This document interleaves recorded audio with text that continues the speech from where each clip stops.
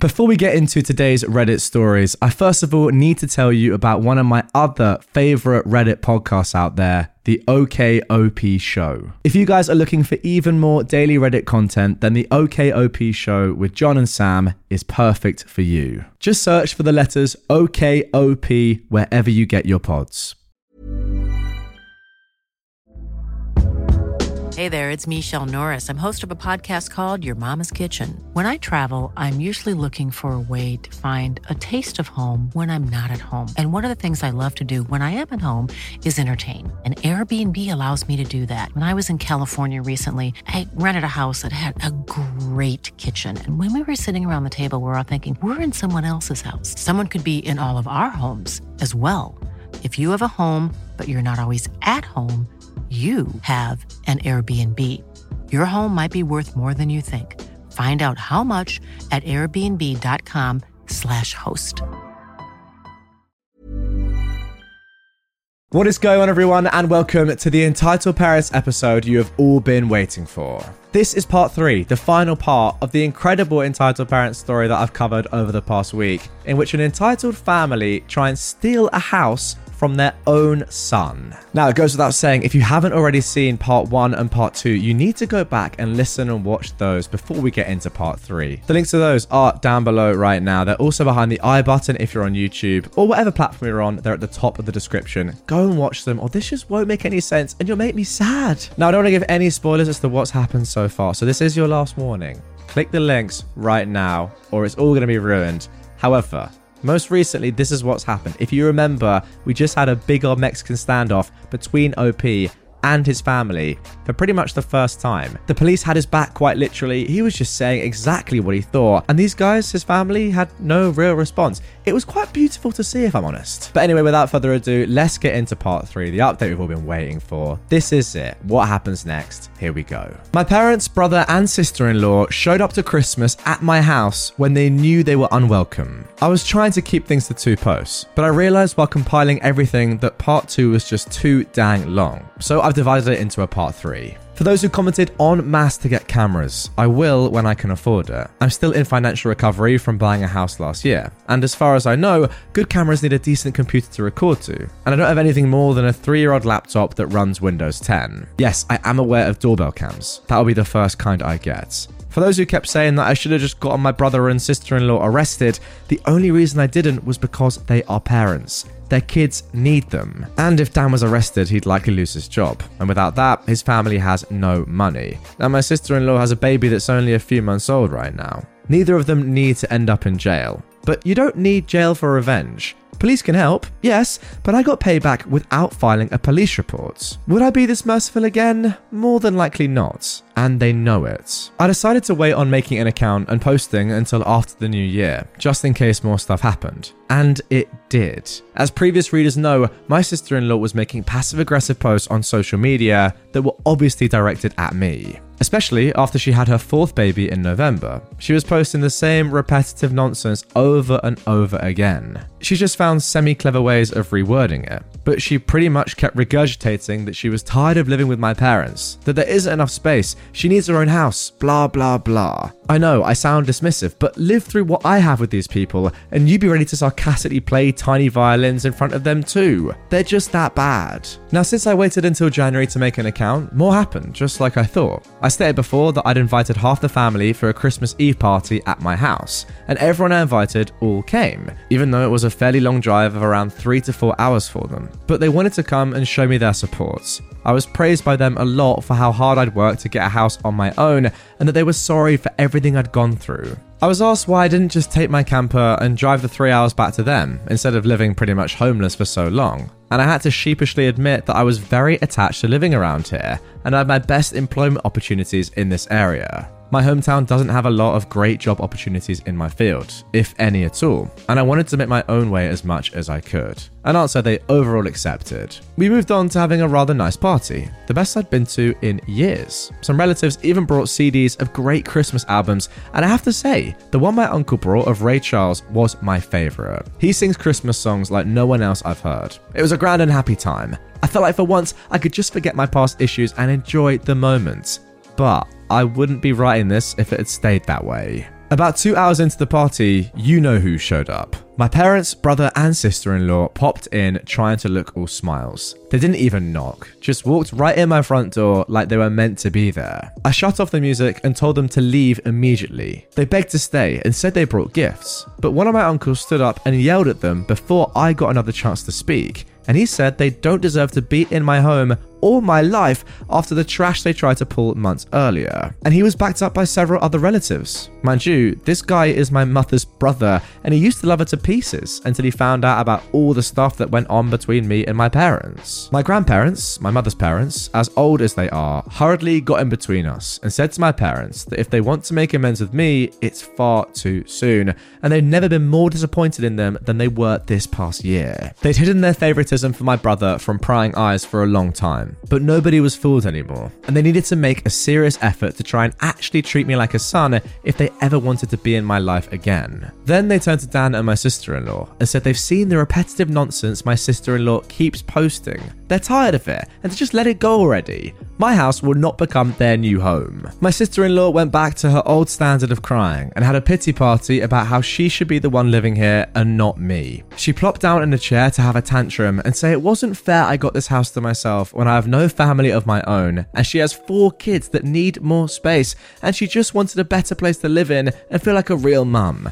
It was petty of me, but I loudly pointed out that she sucks as a mother because she lets my mother do most of the parenting while she sits on her butt all day, drinking, playing on her phone, or going out and spending all of Dan's money. And she has the nerve to complain about it. I even joked that I'm surprised her baby doesn't get drunk from her breast milk since she drinks so much booze, which I admit went a bit too far as I got some stares. And my sister-in-law demanded to know if I was calling her a bad mum.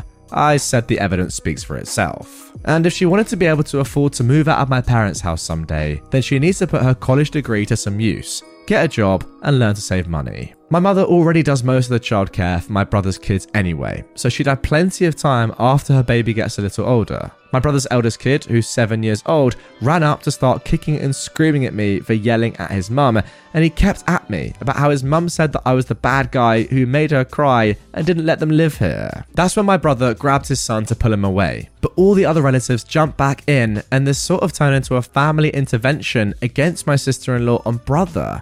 She was crying, her new baby was crying, her kids were crying. Heck, even Dan was very nearly in tears from the verbal lashing he was being assaulted with. He ended up just sitting on the ottoman I keep shoes in by the front door and looking like a complete wreck. He couldn't look anyone in the eye. He couldn't even say 2 words to me. Not with a whole house filled with angry people ready to judge him if he tried to let out his inner golden child again. If they weren't there to get in his way, I bet this would have ended up a repeat of when he tried to order me around to try and take my house months earlier. By this point though, he'd been so thoroughly humiliated that his and my parents' reputation in the family was completely destroyed because the masks were all now off. Soon after, my parents, brother and sister-in-law all left in defeat. The party resumed and we all avoided speaking about what just happened for the rest of the evening. Since most of the adults had been drinking, everyone stayed the night in my house. I even let some of them sleep in the camper so there'd be enough space. I admit, it also makes a good guest house. My relatives all wanted a tour of it earlier as well, and they said they couldn't believe I'd been living in it for around 2 years. I got a lot of questions about it, like what summer and winter was like, and so on. I was up earlier than everyone else Christmas morning and had a fresh pot of coffee and some ibuprofen for those spiked eggnog hangovers a few of them had. I was complimented on being a way nicer host than my parents ever were, and we all agreed to do this again next Christmas. After Christmas, my sister-in-law did finally stop making posts that were obvious digs at me, and deleted all of the old ones as well. But shortly after the new year, she more recently made a new post complaining about how she tried to convince my parents to get a camper like I had so it could be set up in the backyard. So then Dan and his family could use the whole house as their family home. Well, a taste of one's own medicine is never fun, because my parents turned that idea down, vehemently I hear. No one is going to push them out of their own home, let alone their master bedroom. The post was only up for a couple of days before my sister-in-law removed it, and she's hardly posted anything since then. She loves to complain, but if a tree falls and no one is around to hear it, can it still complain? My sister-in-law, I guess, has realised there's no point in doing it now when no one hears it anymore. And Dan can't afford to move his family out on his salary alone anytime soon. if they end up expecting another child in the next few years, I won't be surprised. Things have mellowed down for me since then, and I've even invited friends over for a poker night. I suck at poker because I can never remember a dang thing about it, but so what? We get to drink beer and eat junk food while being merry idiots. We all loaded up on Whoppers from Burger King and just had at it the best way 4 grown men can when they just want to have a good, unadulterated time and get drunk. I think maybe around summer I'll look into possibly dating someone. I'm not exactly getting younger here. Fingers crossed that goes well. My camper just sits idle in my yard now, and I admit there were some days I went out there just to spend time in it. I did live in it for 2 years. It's like my second home, and maybe one day I'll actually get to use it for camping like it was meant to be. I've never been camping. My parents considered it a waste of time, so it would be a completely new experience for me. This pretty much marks the end of what happened. My parents, brother and sister-in-law have all been staying very clear of me. In fact, they seem to have gone back to acting like I don't exist, like they did before I bought a house. Not like that bothers me at all. It's better that way. But they'll inevitably come back in some way. I know they will. I just wonder what kind of stupid thing they'll do next. If anything notable like all this ever happens again, I'll make another post if this account is still active. Millions of people have lost weight with personalized plans from Noom. Like Evan, who can't stand salads and still lost 50 pounds. Salads generally for most people are the easy button, right? For me, that wasn't an option. I never really was a salad guy. That's just not who I am. But Noom worked for me. Get your personalized plan today at Noom.com. Real Noom user compensated to provide their story. In 4 weeks, the typical Noom user can expect to lose 1 to 2 pounds per week. Individual results may vary. And there we go then. That is the conclusion of one of the most compelling entitled parent stories that I've seen on this subreddit in a long time. That was great from start to end. And I actually feel like one day I'll make it into an episode of its own. Gotta say, OP, fair play to you. Fair play to your extended family. You absolutely cannot pick who you're born to. But the fact is, you seem to have now come through your entire adolescence, your youth, and just survived, if anything. And now, finally, your extended family have actually realised the way these people, who are our very close family, siblings even at parts of this, daughters, parents, etc., are actually just horrible people. And we'd be a lot better off spending Christmas Day without them. And that is what you did, and it was great. What a surprise. All I will say, though, is the ending is a little bit ominous because OP says they'll inevitably come back in some way. I know they will. I'll make another post if that happens. So maybe one day we'll have part 4. Honestly, for your sake, OP, I hope not.